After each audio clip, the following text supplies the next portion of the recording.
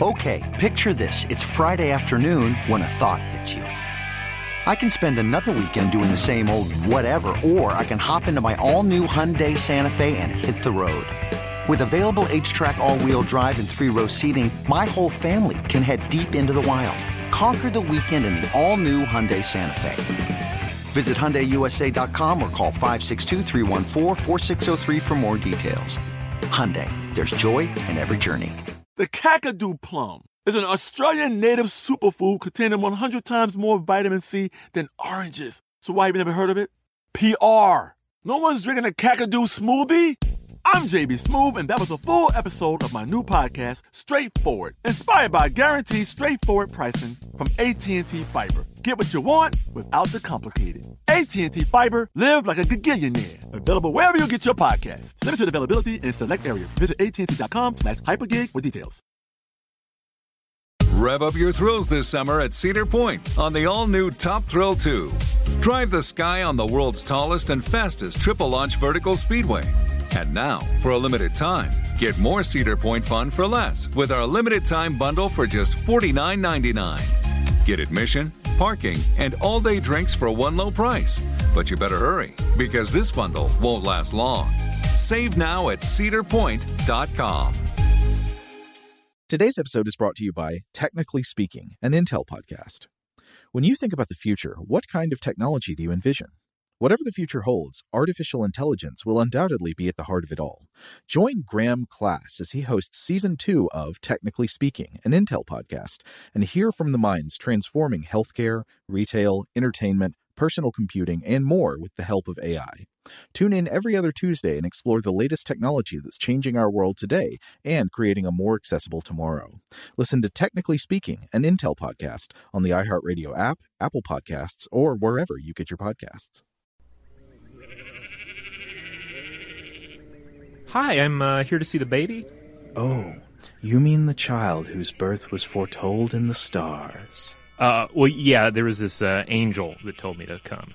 An angel? Yeah, a big winged fella made out of fire and light and all these, like, spinning wheels and stuff. Oh, of course. Yes, well, step right this way. Just, we should warn you. Be prepared. Oh, no worries. I've been around babies before. I got two of my own. I'll keep quiet. No. You don't understand. This is a special infant. It looks different. Oh, yeah, ugly baby. Don't worry, I got it. I know how to respond, what to say, what not to say. I don't think you do know, my friend. This baby is unlike anything I've seen before in my travels in the Far East to the Far West. It is unusual. Well, now I really want to see this baby. Let's do this. Well, you should take a moment to prepare yourself. Oh, Jesus. Yes, that is his name. He looks like a tiny old man. I mean, not in the way that he's supposed to look like a tiny old man. He looks like a miniature old man with... Are those abs? Yes, they are, and we're all a bit confused about the blonde hair. Like, I'm only now noticing that there's a disc of cosmic radiance surrounding his head because I'm distracted by the fact that he looks like a miniature old man with muscles. Strange, isn't it? Oh, he's looking this way.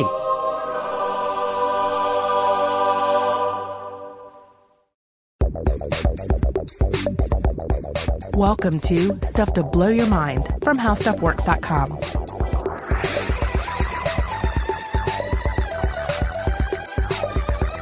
Hey, welcome to Stuff to Blow Your Mind. My name is Robert Lamb. And I'm Joe McCormick. And hey, it being right around the Christmas season, for these Christmas celebrating cultures all over the place, that we should ask you to do a little thought experiment, going through the history of art in depiction of the Christian nativity scene. Yes, the baby Jesus. Imagine you're one of those shepherds or wise men or farm animals or other assembled masses on the premises in the nativity scene. So you're there in the barn and the manger, and there's the baby, but the baby doesn't quite look right.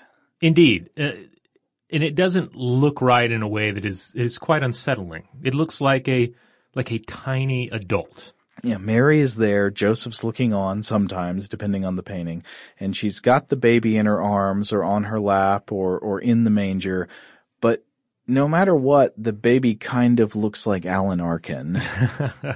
Yeah, the Christ child often does in some of these paintings that we're going to be discussing here today. Or Philip Seymour Hoffman. Yeah, a little bit of Philip Seymour Hoffman. Sometimes they catch a little bit of Vladimir Putin in there. Oh yeah, you got a baby Putin sometimes, or sometimes the Christ child looks like Arnold Schwarzenegger. Yes. Yeah. This is the case if you look at a lot of medieval art and even early Renaissance art. Mm-hmm. You'll see these depictions of the Christ child that are a little jarring, especially if you're used to more modern interpretations of a baby in a manger. And that includes like actual live nativity scenes where you have an actual infant standing in for the Christ child. This is something that I imagine a number of our listeners out there have picked up on of late, because there are these articles, these sort of galleries that make the rounds on social media, often with titles like Ugly Renaissance Babies or Renaissance Babies in Renaissance Paintings That Can't Even. I think that was a title of one that gave me a chuckle a while back, where it'll just be this barrage. Very BuzzFeedy. Yeah, very BuzzFeedy, very clicky. And it'll be this just barrage of indeed strange-looking babies. Now, babies are strange-looking anyway. But on top of that, you do have all of these like odd poses, these odd facial expressions, the odd just morphology of the Christ child, sometimes involving like what appears to be male pattern baldness or muscles, like adult muscles, like something out of a statue of Apollo. And it's a little confusing, especially considering that, you know, sometimes these are in older medieval works where there's a certain abstraction to just how the human form itself is displayed. But other times it's clearly a work of high craftsmanship, of high artistry. And yet the baby, the center of the picture, the most important figure in Christian traditions, there's something off about it. And if you really begin to think about it and try to tease it apart, it's initially difficult to figure out why. Why would this one thing be so off? Yeah, so we wanted to talk today about the artistic traditions of depicting the Christ child specifically, the baby in the manger, but also babies in general throughout medieval art and Renaissance art. Anybody who'd be having occasion to draw the Nativity or to draw the Virgin Mary and the Christ child in her arms, and why so often you get little odd aliens with wide eyes gazing up to the mothership, or why you get creepy old men with like long slender limbs, or babies that seem to be maybe growing a 5 o'clock shadow. Some of these even remind me of The Island of Dr. Moreau, the version with Marlon Brando. If you recall, he had what would later become known as a mini-me. And some of the Christ childs that you encounter in medieval art have that kind of appearance. Yeah, and so what we're picking up on is our instinctual ideas about what babies are supposed to look like. And we've talked about this in recent episodes, actually. We talked about it in our Cuteness and Monstrosity episode back in October. But yeah, there are these basic features that you see as the most common morphologies associated with babies. And it's been hypothesized that certain types of features sort of set off our cuteness detectors, that like we see a creature of a certain kind of shape and it makes us go, oh, I want to take care of that thing. And so some of these commonly understood shapes would be like a large head and like a large forehead, or what's known as the predominance of the brain capsule, large low-lying eyes. So the eyes are sort of low set on the face and they're big, bulging cheeks, short, thick, kind of stubby arms and legs, a springy or elastic consistency, so something that looks kind of soft and maybe not covered in really hard muscles, and clumsy movements is the final one. I guess that would come through more in real life movement, though you can sometimes communicate grace or clumsiness in poses, and a lot of these baby Jesuses in these paintings do appear very graceful in their movements. Yeah, you see the sort of a regal demeanor. Sometimes they're brandishing a scepter or a parrot. And then on top of that, many of these features that we've already touched on. They look like miniature adult humans, and they're proportioned that way. Slender arms and legs, or the baby appears to have what it may be male pattern baldness, painfully thin or overly muscular. And like some of these are seriously muscular. Oh yeah. Like power lifter muscular. Yeah, you look at them and you may immediately ask, did they ever see a baby? Did they know what a baby looked like? You mean the artist? Yes, the artist. The baby in the painting. Did they just say, well, I guess it was like a smaller version of Michelangelo's David? That's clearly what an infant would consist of. So what was causing all of these painters and sculptors and people to represent babies in a way that so thoroughly violates our instinctual categories of what babies look like and how they're shaped? Well, that is the discussion for today. And it's really, I think it's a surprisingly broad discussion because we're going to end up drawing in not only art history and medieval history, but also a fair amount of Christian theology, scientific attempts to understand what's happening with human reproduction. It's one of these excellent topics where you have just this convergence of several different disciplines. And hopefully, in the end, this is going to be an episode that alchemists and biologists alike can get into, Christians and non-Christians, art historians and precious moments figurine collectors. You're all going to be united in this exploration of weird baby Jesuses in art. All right, well, I think maybe we should take a quick break, and when we come back, we will explore this question further. Shout out to Astepro for sponsoring this episode and providing us with free samples. Rob, as the local host with allergies here, they sent you some of their nasal spray to treat your allergies. What was your experience like? Yeah, that's right. I always wrestle with the pollen a bit when it rolls in during the spring, so they sent me the little nasal spray. I tried out the product, and yeah, it sure did help me get on top of my symptoms for the day.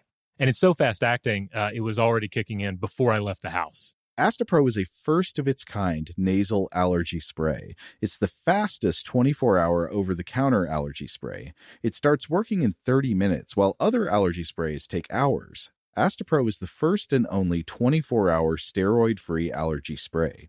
Astepro delivers full prescription-strength indoor and outdoor allergy relief from nasal congestion, runny and itchy nose, and sneezing. Get fast-acting nasal allergy symptom relief with Astepro. Go to asteproallergy.com for a discount so you can get Astepro and go today. ASTEPRO allergy.com. Astepro and go. Use as directed for relief of nasal congestion, runny nose, sneezing, and itchy nose due to allergies. Today's episode is brought to you by eBay. eBay Motors is here for the ride. Remember when you first saw the potential? And then, through some elbow grease, fresh installs, and a whole lot of love, you transformed 100,000 miles and a body full of rust into a drive that's all your own. Look to your left. Look to your right. It's official. No one's got a ride like this.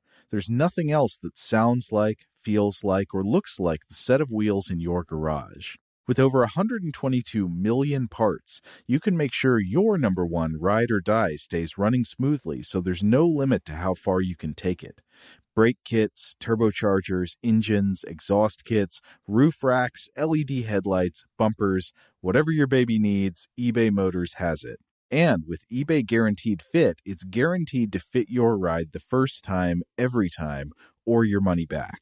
Plus, at these prices, well, you're burning rubber, not cash. Keep your ride or die alive at ebaymotors.com. Eligible items only. Exclusions apply. Top Thrill 2 is like no other course. 2 420-foot vertical speedways, 3 launches. All right, let's talk strategy. Copy that, driver. Go for maximum acceleration off the start. Roger that. You've got a short straightaway to push from 0 to 74 on the first vertical speedway. And what about the rollback? Rollback will set you up for an explosive reverse climb 420 feet in the sky so you reach 0 G's in total weightlessness. 420 feet of straight-up speed. Let's get it. Top Thrill 2, the world's tallest and fastest triple-launch stratocoaster. Get your tickets at cedarpoint.com. Today's episode is brought to you by Technically Speaking, an Intel podcast. When you think about the future, what kind of technology do you envision? Whatever the future holds, artificial intelligence will undoubtedly be at the heart of it all. Join Graham Class as he hosts Season 2 of Technically Speaking, an Intel podcast from Ruby Studio in partnership with Intel. Explore the future of technology that's rapidly evolving our world today with the help of AI. There's still so much work and research needed to fully understand the power and potential of AI, and Intel is at the forefront of implementing AI in revolutionary technology that's changing the world we live in for the better. In each episode, Graham interviews the minds transforming medicine and healthcare, retail, entertainment, personal computing, and more while pioneering new uses for AI in these spaces. Tune in every other Tuesday and explore the latest technology that's changing our world today and creating a more accessible tomorrow. Listen to Technically Speaking, an Intel podcast on the iHeartRadio app, Apple Podcasts, or wherever you get your podcasts. All right, we're back. So before we go any further, let's just talk about the time frame here. We are largely talking about a popular style within medieval European artistic traditions that give way to more realistic depictions of children and the Christ child during the Renaissance. But not always perfectly realistic. Right. So I would say, you can correct me if you disagree, but the main thing we see is in the medieval period, you're going to have babies and baby Jesuses that don't look anything like babies, look like creepy old men or look like aliens. Mm-hmm. And then going into the Renaissance, you're going to get things that start to look a little bit more realistic and less like strange aliens and creepy old men, but more just sort of like super muscular nude babies. Yeah, it's a gradual process, this transformation that takes hold over the Christ child in art. And it's not going to there's not like a firm timeline across all areas and all artists. Mm-hmm. It is a shift in artistic traditions, and therefore it's not going to happen, like clockwork. But speaking of clockwork, just to assign rough boundaries to these time periods, the Middle Ages are generally said to stretch from the 5th century to the 15th century, from the fall of the Western Roman Empire to the dawn of the Renaissance. And the Renaissance begins in Florence, Italy, in the 14th century and kind of extends out from there. But as Phil Edwards put it in a Vox article that he wrote, why babies in medieval paintings look like ugly old men, he says that there are holes in the Renaissance. And I think this jives with our modern experience of creative trends, right? Like the Renaissance is not going to pick up everywhere at once. It's going to pick up in certain areas, certain places that are perhaps more progressive, and then it's going to steadily leak into these other portions of Europe. Well, things don't pick up everywhere at once now on Earth, and we have the internet. I mean, right. They didn't have anything like the internet then. So if you're talking about expansion of learning and techniques and artistic styles changing, yeah, that's going to take hundreds of years. Yeah, for instance, we have electronic music now, and we've had it for decades, and yet I'm still hearing classical scores for motion pictures. It's disgusting. What's up with that? So you just want to Wendy Carlos everything into the future. Yes, Tangerine Dream, Wendy Carlos, that's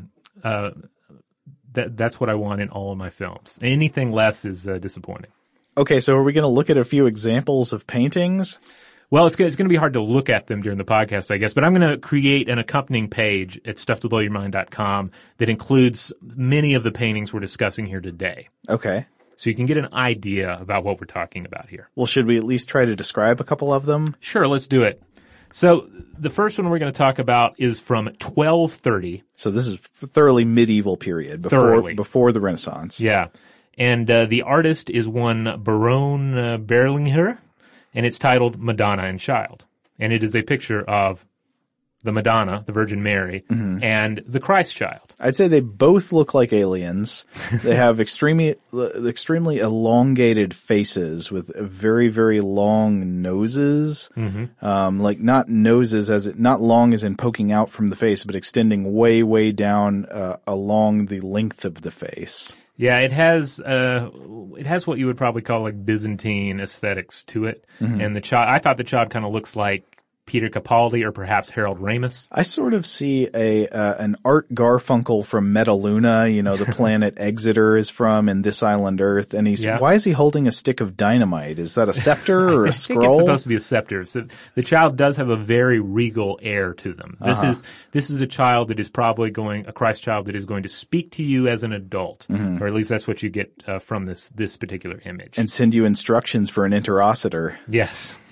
Now, the next image, I'm still trying to track down the actual time and artist on, but I'll try and include it on the page, and then you can refer back to it. But in this one, we see another sort of alien-looking, serene Mary, this time with a kind of halo behind her head, and she is holding a Christ child that also has a halo around his head. Mary looks like the alien from Mac and Me, and the baby just is straight up David Gergen. Can you describe who David Gergen is? David Gergen, he's an American political consultant. I think he worked for Nixon and for Bill Clinton, maybe. Yeah. But yeah, he's just got a kind of distinctive face, and the baby looks like him. Yes, a very mature face, to say the least. Yeah. Now, the next image we're going to discuss, this is the one that really captured me the most for a number of reasons. It's a work by the Dutch master Martin van Heemskerk. And this guy lived 1498 through 1574. So this is very much an early Renaissance guy here with clear early Renaissance artistic skills. Like, it is a beautiful painting titled Saint Luke Painting the Virgin. It is a depiction of a sort of a legendary tale that takes hold and is repeated numerous times in artistic traditions, in which Luke, the biblical Luke, paints a painting of Mary and the Christ child. Is this supposed to be the author of the Gospel of Luke? Yes. Okay. One thing you will immediately notice once you start getting into the Renaissance period paintings is that they look not exactly realistic, but much, much more realistic than the medieval paintings. Robert, I was making this comparison earlier, and I wonder what you've been thinking about it. When I see medieval European artwork, I often think of it as being somewhat similar to modern political cartoons, in that there's really no effort to achieve realism of any kind. You're not trying to render a photorealistic person or get the details and proportions of the human body right. People have sort of exaggerated features that almost look as if they are designed to indicate certain symbolic things about the people, and that I get that feeling because, like in political cartoons, people aren't really meant to literally embody people, but usually embody a concept. So like in a political cartoon, you'd have like a guy in a suit with like a big crazy looking face, and he's just got a label on him that says like taxes. Yeah. And medieval artwork seems a lot like that to me. Like a character depicted often seems to embody a virtue or embody a sin or embody some other kind of abstract idea.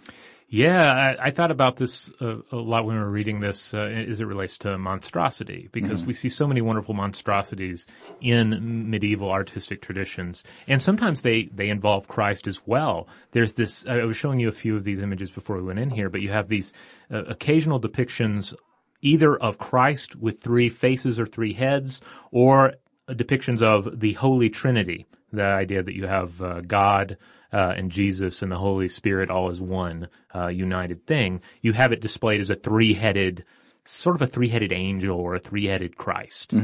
And if you look at this, certainly from our modern perspective, it seems a little weird. It seems potentially blasphemous. Yeah. And yet you have to put yourself in the mind of someone trying to convey a complex theological model to someone using only visuals. How would you do that? Well, you just draw Christ with three faces. Yeah, I think that's a good point. There's like another way in which we see that apparently realism did not seem to be a highly prized aspect of representation of people in medieval artworks, in medieval European artworks. Which brings us back to this painting by Martin van Heemskerk, which is highly detailed. It is a beautiful image. You're going to have to definitely look at this on the page that I build. But at the same time, if we're going to compare it to other things, like what this makes me think about, and images like this make me think about, are scenes in movies that are so well shot, so like insanely shot, that it throws you out of the viewing experience. maybe it'll be some experimental director or some sort of shot where they had to digitally remove the camera or the set to make it work, where you're just thrown out of the movie because you're thinking, wow, how did they shoot this? This is just a technical marvel, and then you're not even paying attention to what the characters are doing. Yeah, you can think about that in multiple directions. I don't love movies with a lot of CGI action in them because it stops feeling real to me.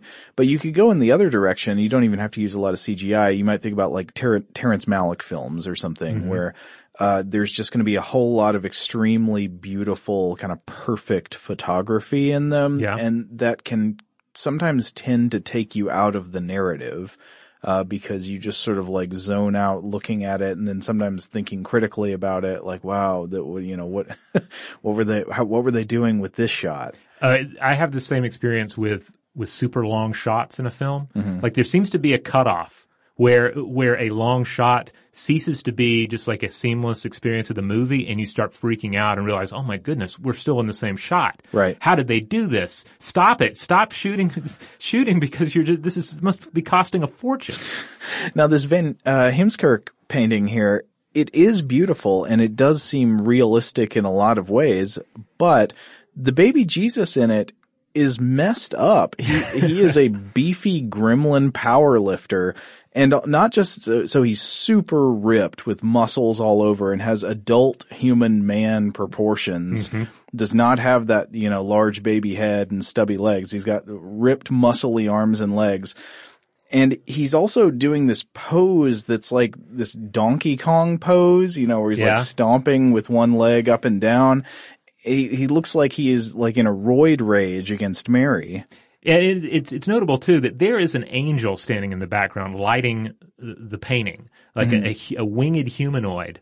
And we're not even talking about that. We're talking about the baby as being the most unrealistic portion of the painting. But to come back to the theme, in a different way than the medieval artwork, this just seems like if somebody painted this now, it would come off as a deliberate act of blasphemy. Yeah. It would look like somebody was trying to make fun of the baby Jesus in some way. But no, I mean, this appears to be genuinely reverent artwork. And so why would they do that with all the muscles? I mean, it's especially noteworthy in the work of Van Heemskerk because you see some other paintings that he did. He did a subsequent painting of St. Luke, painting the Virgin Mary and the baby, and it's notable for a number of reasons. For starters, the baby is less ridiculous, but also still fairly muscular and has a parrot on one hand. Also, you see in the foreground there is a book that is apparently supposed to be a notable anatomy textbook. In the background, there is somebody dissecting a corpse so that they can better create sculptures of the human body. So the painting itself is kind of about the insane level of detail that goes into depicting the human form in paintings, and about how you rely upon the work of Galen and other anatomists, how you're looking at the classical sculpture as the model and the ideal human form, and yet the child is still this thing that is in a state of flux, that is somehow outside of this new artistic tradition. Yeah. The child doesn't look as crazy as he did in the other painting, but he's still got monstrously muscled legs. Yeah. It looks like he reminds me, his legs look like those Belgian blue cattle, the ones where they have all the double muscles that they've been bred for. And it looks like somebody stuffed a bunch of bean bags under their skin. Yeah, I think that's apt. It's still a very, very muscular baby. And the thing is, you can look at other paintings that Heemskerk did. For instance, he did a 1532 painting of a family portrait, and it's just a mom, a dad, two young children, and then an infant. And the infant, is still a little on the muscular side, but would not instantly throw you off if you just saw this on a wall in a museum. You wouldn't freak out and say, muscle baby, what's going on? You would just say, there's another portrait of a family. Looks a little bit like Louis Anderson, but okay. Yeah, but in the appropriate way that all babies should look kind of like Louis Anderson. Yeah. All right, so let's start taking this apart and figuring out what's going on here. So for starters, this obviously wasn't simply a case of artists didn't learn how to draw babies till later. Right. People all over the world in different cultures have learned different ways of representing the human body throughout history, and there have been methods before the medieval European art traditions that were much more photorealistic. Mm-hmm. Yeah. So, we have to think about style, the artistic intention, but also about the subject matter itself. So we have to ground artistic depictions of infants within the framework of the time. How did denizens of the Middle Ages view babies? Well, that's a good question, and it turns out that is something that has undergone a decent amount of controversy over the years. Mm-hmm. Yeah, for starters, I mentioned that Vox article earlier by Phil Edwards, and in it he speaks with Matthew Averett, an art history professor at Creighton University and editor of the anthology The Early Modern Child in Art and History. And he points out that medieval paintings were typically commissioned by churches, which meant that any painting of a baby was most likely going to be the baby Jesus, with some prominent exceptions here and there, like it might be Moses or John the Baptist. But generally, if you're painting a baby during this time, you're probably painting the Christ child. So when you see babies in medieval European artwork, you're probably not getting so much a sense of what they thought of babies, but what they thought of the baby Jesus in particular. Right, which is we'll get more into the theology of this question later, but yeah, this is instantly more complicated than just, hey, see that drooling infant over there? Draw that infant as it looks now. Now, we did mention the idea that medieval artists were less interested in realistic depictions than artists of many other times and places, right? Right, yeah. It's only later that, particularly in the Renaissance, that people became interested in naturalism and idealized forms and looking back to these classical statues as a model. Averett sort of refers to medieval artwork as a kind of expressionism, right? Yeah. It doesn't usually get put that way in the literature, but thinks about it as the forms are expressing ideas and feelings more than they are like physical morphology. Yeah, so it's less about what did Christ look like as a baby and more like how should I feel about the Christ child? How should I feel about the birth of Christ in this story? Now, up to this point, if that's all you know, you still might be a little bit confused because you'd be like, okay, so why am I seeing a little Alan Arkin with muscles or something? Mm-hmm. We'll get back to that in a minute. So I followed up and went to this book that was edited by Matthew Averett, called The Early Modern Child in Art and History, published by Routledge in 2015. And Averett wrote the intro chapter on this book. And I thought he had some interesting things to say about the artistic traditions of representing children and babies. His intro chapter focuses a lot on updating and critiquing this foundational work in the field of medieval ideas about children and artistic representations of children. And that was a 1960 book about children in history by the historian Philippe Eyres. Now, Renaissance Europe was a place and a time at which children were a huge portion of the population. It's been estimated that in Italian cities during the Renaissance, up to half of the population was under 15 years old. Oh, wow. I mean, think about that. But Eyres believed that in the Middle Ages in Europe, childhood did not really exist as a concept.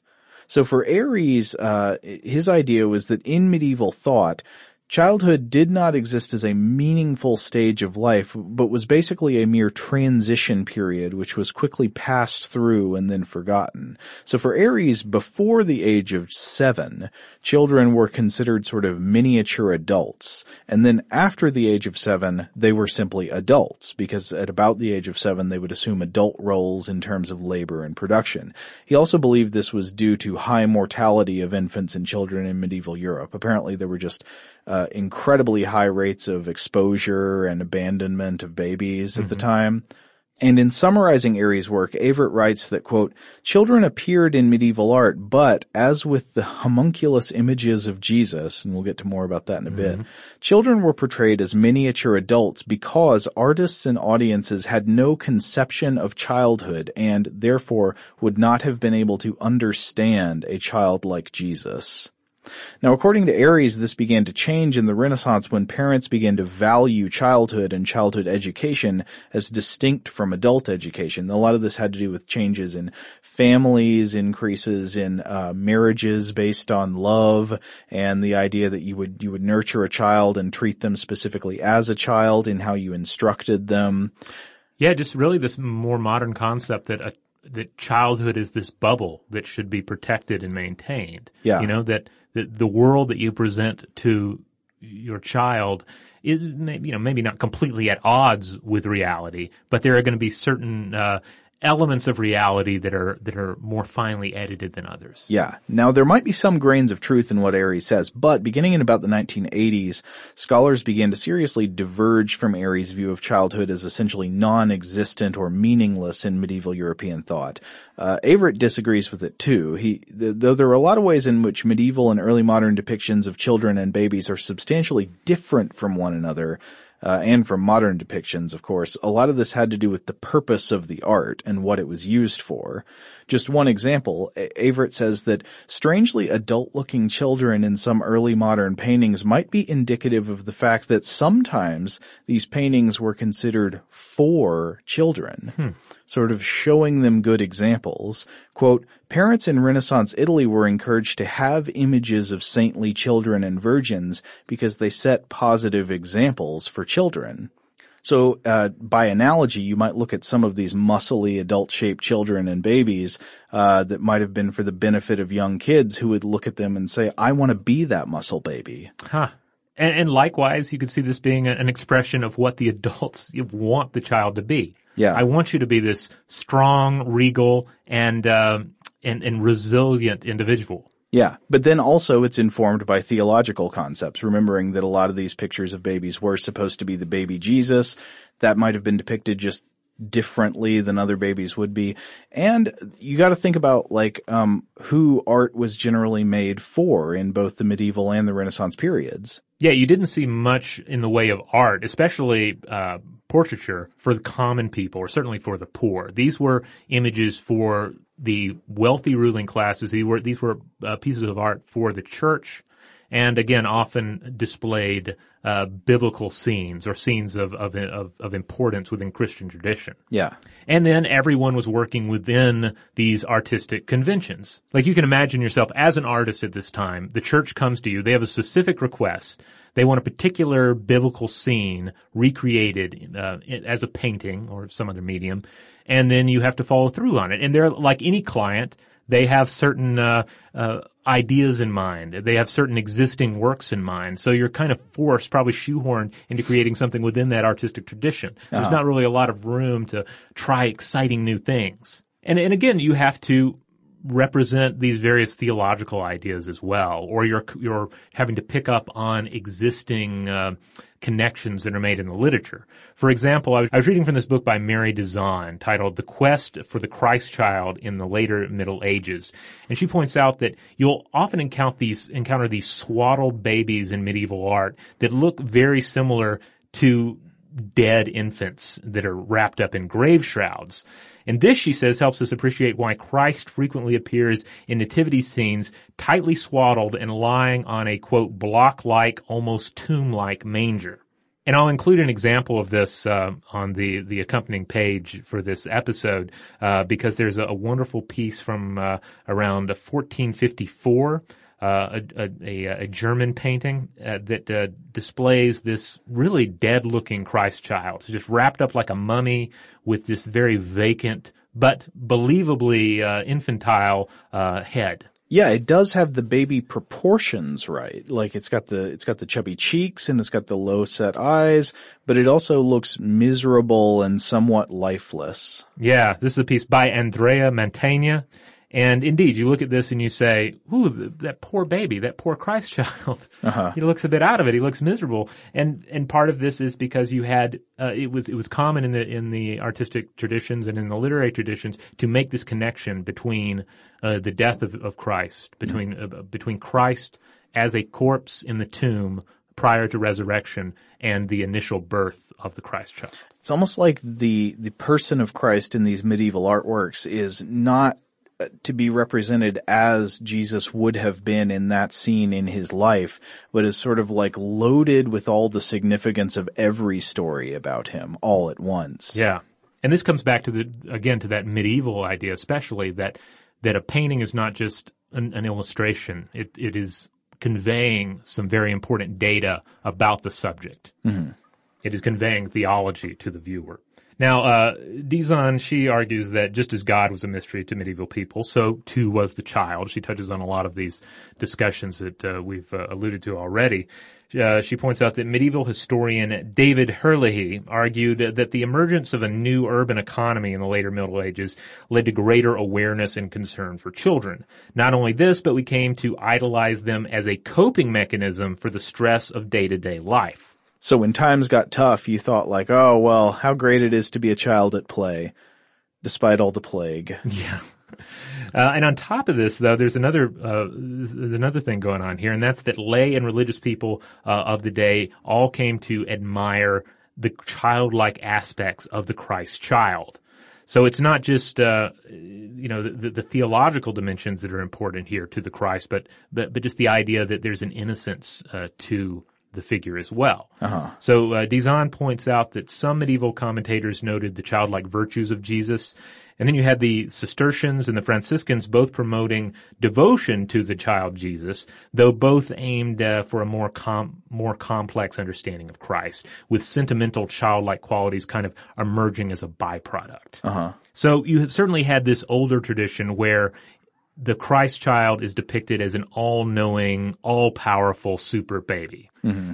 But then this new approach is leaning more into a realistically sentimental depiction of a young Jesus. Still, Dizon stresses that there are many categories for late medieval depictions of the baby Jesus, and it's kind of it would be disingenuous to say that you just had two types of infants. You didn't have just ugly babies and realistic babies, or just super babies and real babies. I think it's interesting to note all of the the sort of fractious theological potential in the idea of the Christ child here, because the idea of the infant Christ gives rise to these contradictions where whether you believe in him as like an all-knowing, all-powerful super baby or a normal baby, either one, I could see people adhering to either one of those positions and finding the other one blasphemous. Yeah. I mean, it's easy to take this for granted, I guess, growing up within Christian traditions and just being bombarded with images of the Christ child.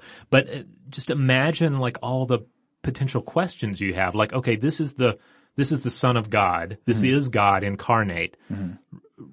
come to earth to redeem humanity. Mm-hmm. So what is it like as a baby? Is it smart and manlike in its behavior, or is it pooping itself?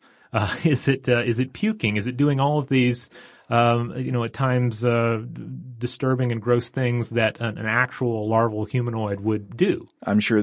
I mean, this has been subject to theological debate. Yeah. But once we're into the Renaissance here, we have the middle class growing in power and wealth, and there's this increased demand for portraits. Plus, there's an increased emphasis on recording the world as it is rather than the expressionism of the past. Mm-hmm. I think one of the great examples of this, one we've discussed on the show before, is Peter Bruegel the Elder. Yeah. The 16th century Flemish artist whose paintings just positively boil with depictions of contemporary and peasant life. Even in religious works. Yeah, they're so busy. Yeah, but you can look at them and it gives you some insight into what was actually going on in the broader world, in the world outside of the church and its books and its artistic traditions. Yeah. Now, I want to throw in one more note about nudity here that I think is revealing. Okay. The nudity of the Christ child.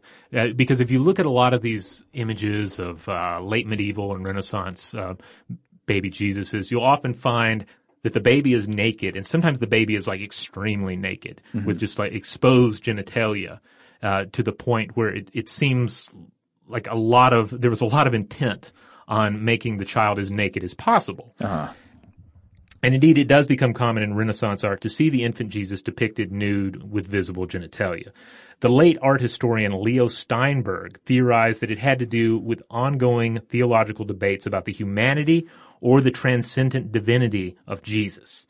So the nudity of the child, and perhaps its more realistic depiction in general, is presented as proof of his humanity. So this is yet again an answer to a theological question. The idea is like, was Jesus fully human, or was he some sort of spirit being? And so they want to put their foot down and say like, no, he had a human body. Yeah. I mean, Jesus Christ is largely held in Christian traditions as God incarnate, and therefore the product of A, a mortal woman, no matter how virginal and esteemed, and B, the creator of the universe, God. Mm-hmm. So he is at the very least a hybrid entity with attitudes leaning in mortal or divine directions, depending on your particular theology, or in some cases your particular heresy. Yeah. So how you end up asking, how do you choose to think of and portray the newborn Christ? As more human or as more divine? As natural or as preternatural? And this whole discussion occurs as humans are still working out exactly what's happening during reproduction itself. Yeah, we haven't even gotten to that yet. I mean, how are these infant bodies formed in the first place? Yeah, does Mary contribute to the Christ child's humanity merely by being its vessel? Does she contribute to his flesh? Is there a resemblance between mother and child here? So keep all of this in mind as we take one more break and come back to continue to tackle this question and indeed summon the homunculus. Today's episode is brought to you by eBay. eBay Motors is here for the ride. Remember when you first saw the potential? And then, through some elbow grease, fresh installs, and a whole lot of love, you transformed 100,000 miles and a body full of rust into a drive that's all your own. Look to your left. Look to your right. It's official. No one's got a ride like this. There's nothing else that sounds like, feels like, or looks like the set of wheels in your garage. With over 122 million parts, you can make sure your number one ride or die stays running smoothly, so there's no limit to how far you can take it. Brake kits, turbochargers, engines, exhaust kits, roof racks, LED headlights, bumpers, whatever your baby needs, eBay Motors has it. And with eBay Guaranteed Fit, it's guaranteed to fit your ride the first time, every time, or your money back. Plus, at these prices, well, you're burning rubber, not cash. Keep your ride or die alive at ebaymotors.com. Eligible items only. Exclusions apply. Top Thrill 2 is like no other course. 2 420-foot vertical speedways, 3 launches. All right, let's talk strategy. Copy that, driver. Go for maximum acceleration off the start. Roger that. You've got a short straightaway to push from 0 to 74 on the first vertical speedway. And what about the rollback? Rollback will set you up for an explosive reverse climb 420 feet in the sky so you reach 0 G's in total weightlessness. 420 feet of straight-up speed. Let's get it. Top Thrill 2, the world's tallest and fastest triple-launch Stratocoaster. Get your tickets at cedarpoint.com. Today's episode is brought to you by Technically Speaking, an Intel podcast. When you think about the future, what kind of technology do you envision? Whatever the future holds, artificial intelligence will undoubtedly be at the heart of it all. Join Graham Class as he hosts Season 2 of Technically Speaking, an Intel podcast from Ruby Studio in partnership with Intel. Explore the future of technology that's rapidly evolving our world today with the help of AI. There's still so much work and research needed to fully understand the power and potential of AI, and Intel is at the forefront of implementing AI in revolutionary technology that's changing the world we live in for the better.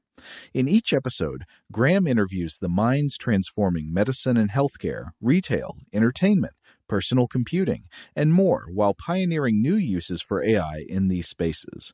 Tune in every other Tuesday and explore the latest technology that's changing our world today and creating a more accessible tomorrow. Listen to Technically Speaking, an Intel podcast on the iHeartRadio app, Apple Podcasts, or wherever you get your podcasts. Xfinity has free premium networks for everyone this month, no matter what kind of entertainment you love. Addicted to true crime? Catch killer cases and more spine-tingling shows on A&E Crime Central. Crave adventure? Explore Asian action movies on Hi-Ya. Searching for something extreme? Check out skating, snowboarding, and more on Fuel TV Plus, the global home of action sports. And find crowd-pleasing bops on iHeartRadio's Hit Nation playlist. There's new free shows and movies to love every week. Say free this week in your Xfinity voice remote. All right, we're back. Robert, let's summon the homunculus. Yes, the homunculus. Now, when we talk about homunculi, I imagine a number of people think understandably, of the alchemical homunculus, the idea of an artificial, diminutive humanoid that is cooked up in a wizard's laboratory. Right. So you might have an alchemist like Paracelsus who says that I can create a chemical human, one that is out of synthetic ingredients. I will make a homunculus, a small man. And that's the funky chemical spelling too. Yeah, with the Y. With the Y in it. Here's a quick quote from Mary Bain Campbell from Artificial Men, Alchemy, Transubstantiation, and the Homunculus. Quote, Mary, even to the Protestants who worked to reduce her importance in the dramatis persona of the divine, was and had to be a partner in this procreation, or Jesus could not be an incarnate God, half human, half divine. Nonetheless, the transubstantiation of the sacramental feast of the Eucharist was a process that became at least potentially susceptible to chemical, again with a Y, explanation in the intellectual world of the Reformation, a world that included the increasingly philosophical and spiritualized discipline of chemistry, the art of transmutation, and an increasingly naturalized theology. Oh, I've never made that connection before, but that's amazing. So believing in the transubstantiation of the Eucharist, meaning that when you take communion, the bread physically truly is transformed into the body of Christ. Right. And that the wine physically truly is transformed into the blood of Christ. These are theological dogmas, but that if you take them literally, you start to believe that there may be other ways in which substances can be transformed into living tissue. Right. It introduces a magical concept that if taken as a literal fact, turns a number of different things on its head. Yeah.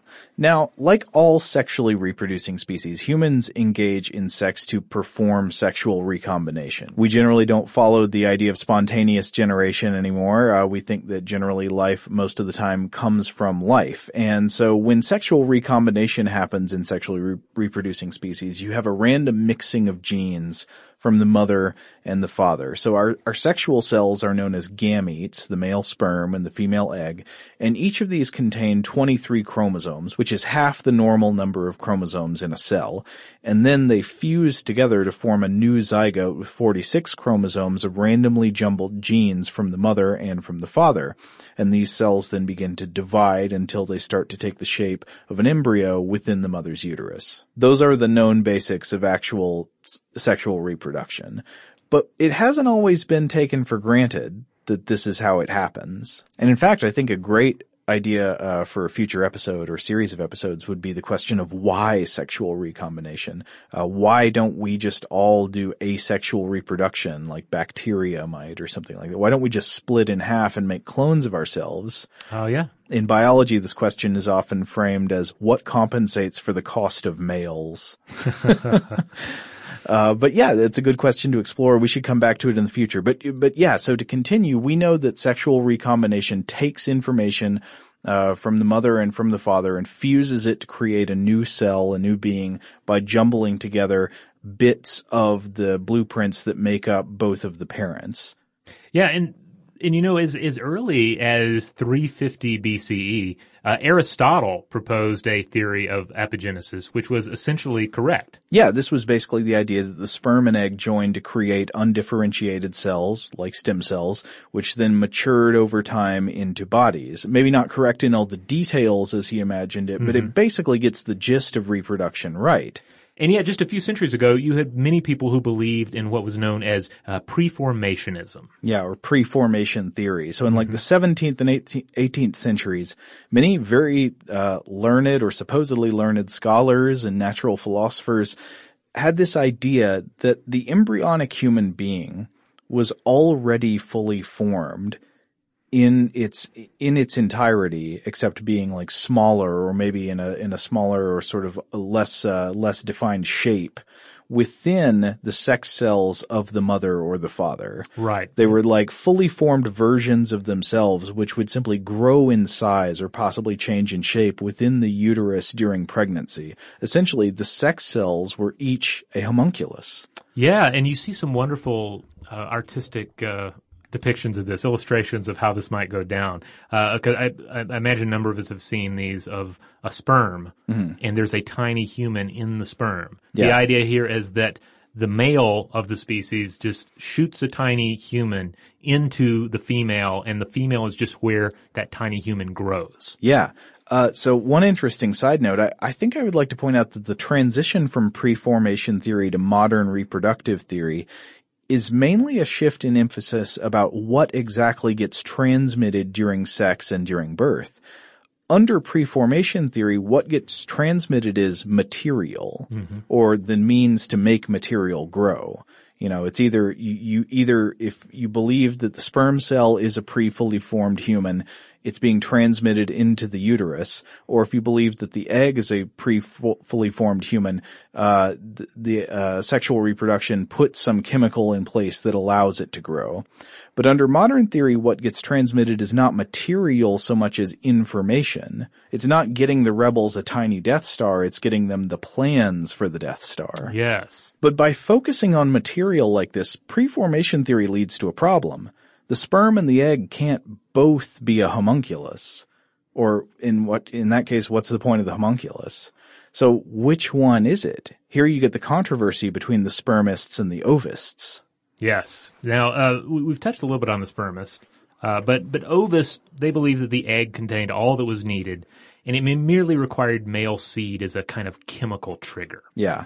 There would be some kind of vapor that would cause the growth. Yeah, just a sort of a firing of the starter pistol that says, all right, grow the homunculus. Okay. Now, my favorite of the later-day ovists is an Italian physiologist and priest, Lazzaro Spallanzani, who lived 1729 through 1799. Spallanzani is great. So he believed, as did Charles Bonnet, in the ovist version of pre-formation theory, and the specifics of their idea is that God created the first female specimen of every species, and when he created that first female, he implanted within her the tiny forms of all future descendants, fully shaped from the beginning, needing only to grow, and the semen only somehow stimulated this growth. But his beliefs about the constituents of semen are pretty amazing. Yeah, so again, Spallanzani, he believed this was just like a chemical trigger. Yeah. And that was all that the semen was actually contributing. And yet he was able to take a look at it, and he identified that there was something kind of wormy going on in there. There was some sort of wormy substance in the semen. Yeah. But how did he make sense of these wormy things in the semen? Well, based on popular theories of the day concerning the idea of inheritable intestinal worms, the idea that you would have intestinal worms and you would pass them on to children and to the grandchildren, etc., he thought that the sperm, what we know now as the sperm, might be parasites, and that the seminal fluid alone served as this chemical trigger for the egg. And he famously led to the use of pants on frogs and other amphibians as an attempt to separate these two entities, and to really figure out exactly what was going on during the deposit of fluid in sexual reproduction. So, testing the hypothesis that male sex cells are actually just parasites. Right. And this we could do a whole episode, I think, on the various experiments that followed, putting tiny pants on frogs, eventually working his way up to more advanced organisms such as a dog. But it becomes unintentionally hilarious at times, but also ultimately illuminating for later readers to look back on his experiments and watch this progression towards an understanding of the truth of sexual reproduction. Right. So that guy was an ovist, but there were all these spermists as well who believed that the sperm cells were the individually fully formed humans shrunk down to tiny size.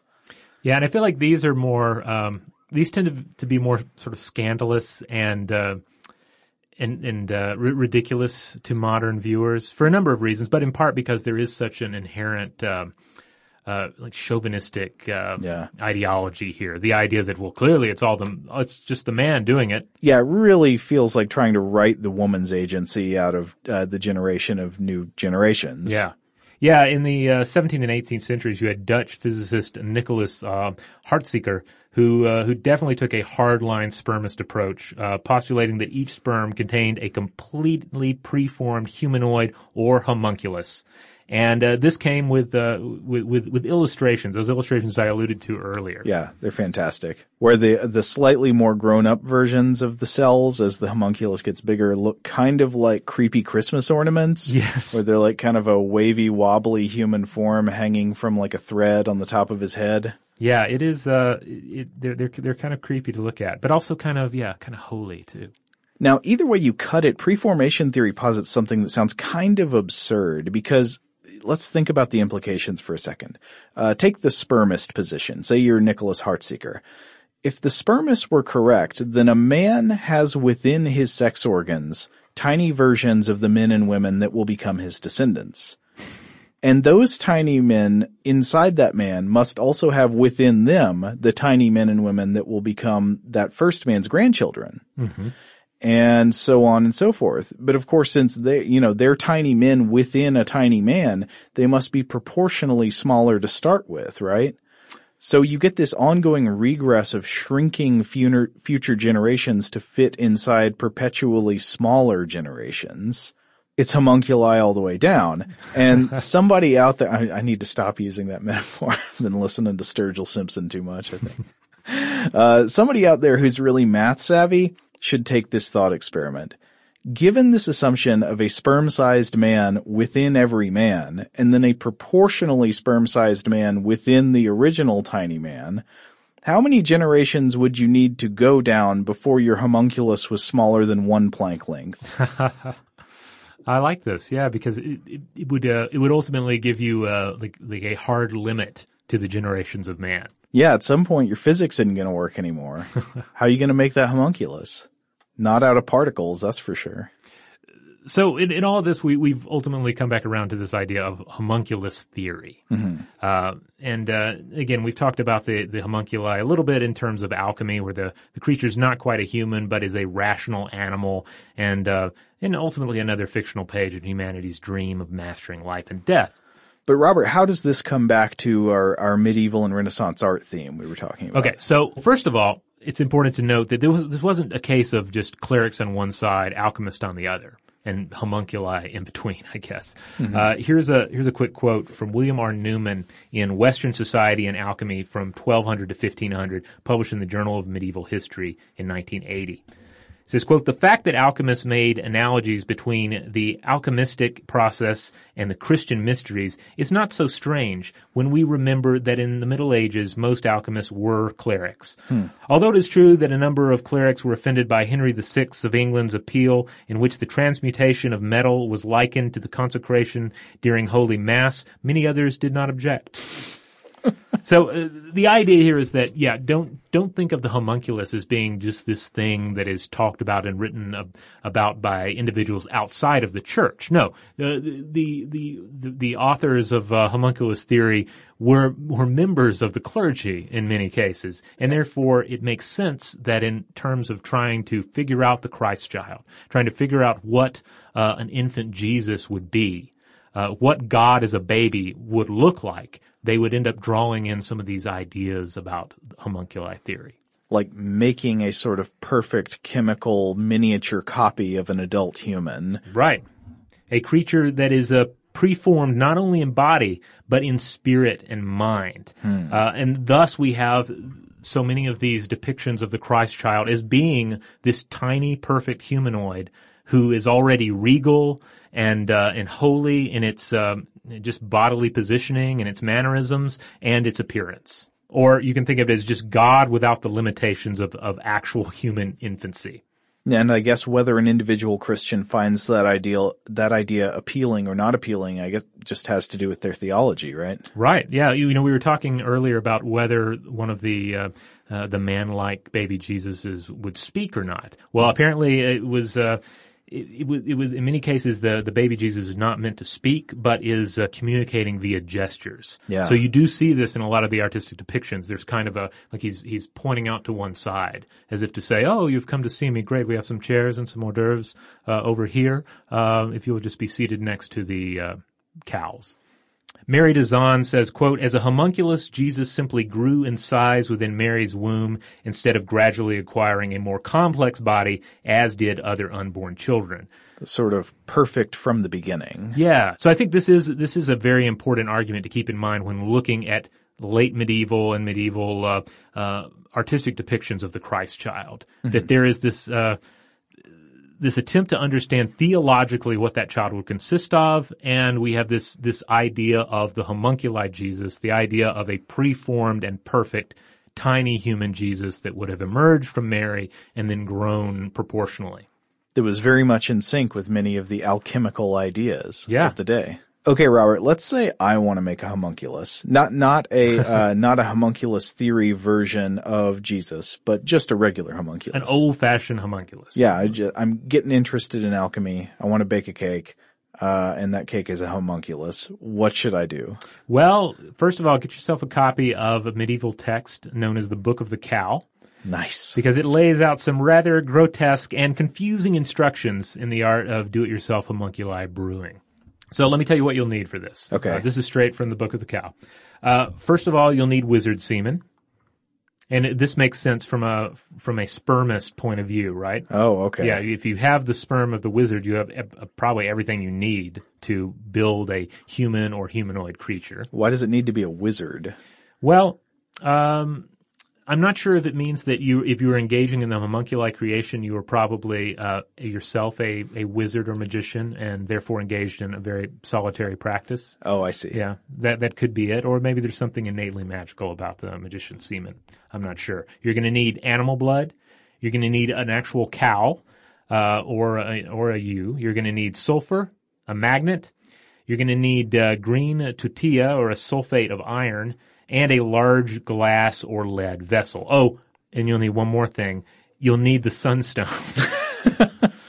What's the sunstone, Robert? Well, the sunstone is a mystical phosphorescent elixir. So this is the point. I know that you engage in mixology as well. This is the point in the cocktail recipe where you realize that you absolutely cannot make the drink because you are missing a vital, rare, or expensive ingredient. In this case, an ingredient that, of course, does not actually exist. It is a mystical ingredient. And if you have that, then you've got a leg up on making a homunculi. But if not, you're just left with a vessel full of wizard semen and cow blood. Yeah, very disappointing. Now, I'll spare everyone the additional instructions here, but I'll link to a blog post on the landing page for this episode at Stuff to Blow Your Mind that rolls through all you have to do there to grow the homunculi within the cow and then allow it to develop to the point where you can then harvest the homunculi and use it as an ingredient in spells to, say, turn yourself invisible or give you the gift of flight. Whoa. Yeah. But in all things alchemical, it's all rather confusing and full of symbolism and hidden messages. Just like medieval art. Yeah, exactly. All right, well, that's going to wrap it up for our discussion today, but remember to go to StuffToBlowYourMind.com and check out the image gallery that Robert is putting together of some of these fantastic works of medieval and Renaissance art, showing the various stages of creepy baby development in art history. That's right. You're just going to have to see some of these for yourself to really get a grasp of what we're talking about here. And hey, while you're there at StuffToBlowYourMind.com, you can check out all the other podcast episodes we've done. You can check out blog posts and videos, as well as links out to our various social media accounts such as Facebook, Twitter, Tumblr, Instagram, and so forth. As always, thanks to our audio producers, Alex Williams and Tari Harrison, for doing a killer job. And if you want to get in touch with us directly, as always, you can email us at blowthemind@howstuffworks.com.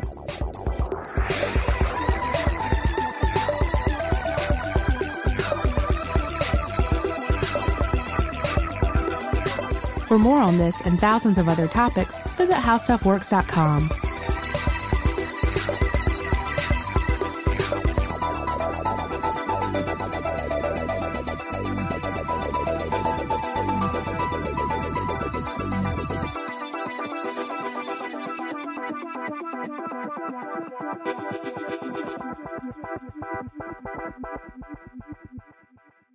Rev up your thrills this summer at Cedar Point on the all-new Top Thrill 2.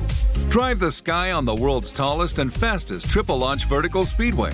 And now, for a limited time, get more Cedar Point fun for less with our limited time bundle for just $49.99. Get admission, parking, and all-day drinks for one low price.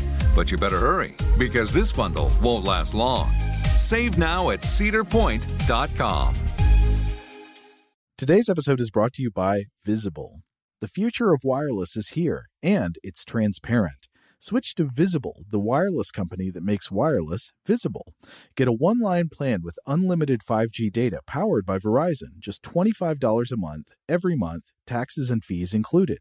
No hidden fees, no surprises, no, really. What are you waiting for? Get with the times and switch to Visible at Visible.com. Monthly rate on the Visible plan for data management practices and additional terms, visit Visible.com. Are you still searching for your perfect place to call home? Well, now is the time to buy at Fisher Homes. If you're looking to move in before the end of 2024, May could be your last opportunity to start building your dream home and close before the year's end. If you're hoping to move in even sooner, Fisher Homes also has homes that are move-in ready and waiting for you, where you can start enjoying the benefits of homeownership even faster. Schedule your personal tour with a new home advisor today at FisherHomes.com and make this spring the season you find your perfect home sweet home. We went from normal life, healthy child to acute lymphoblastic leukemia, or B-cell ALL. The St. Jude team came up to get CJ via ambulance. Shortly after that, I noticed a rainbow. It meant that there was hope. We were driving into hope. To have hope is to have your child healthy, and we have that because of St. Jude. You can help kids fight childhood cancer. Please become a St. Jude Partner in Hope today by visiting musicgives.org.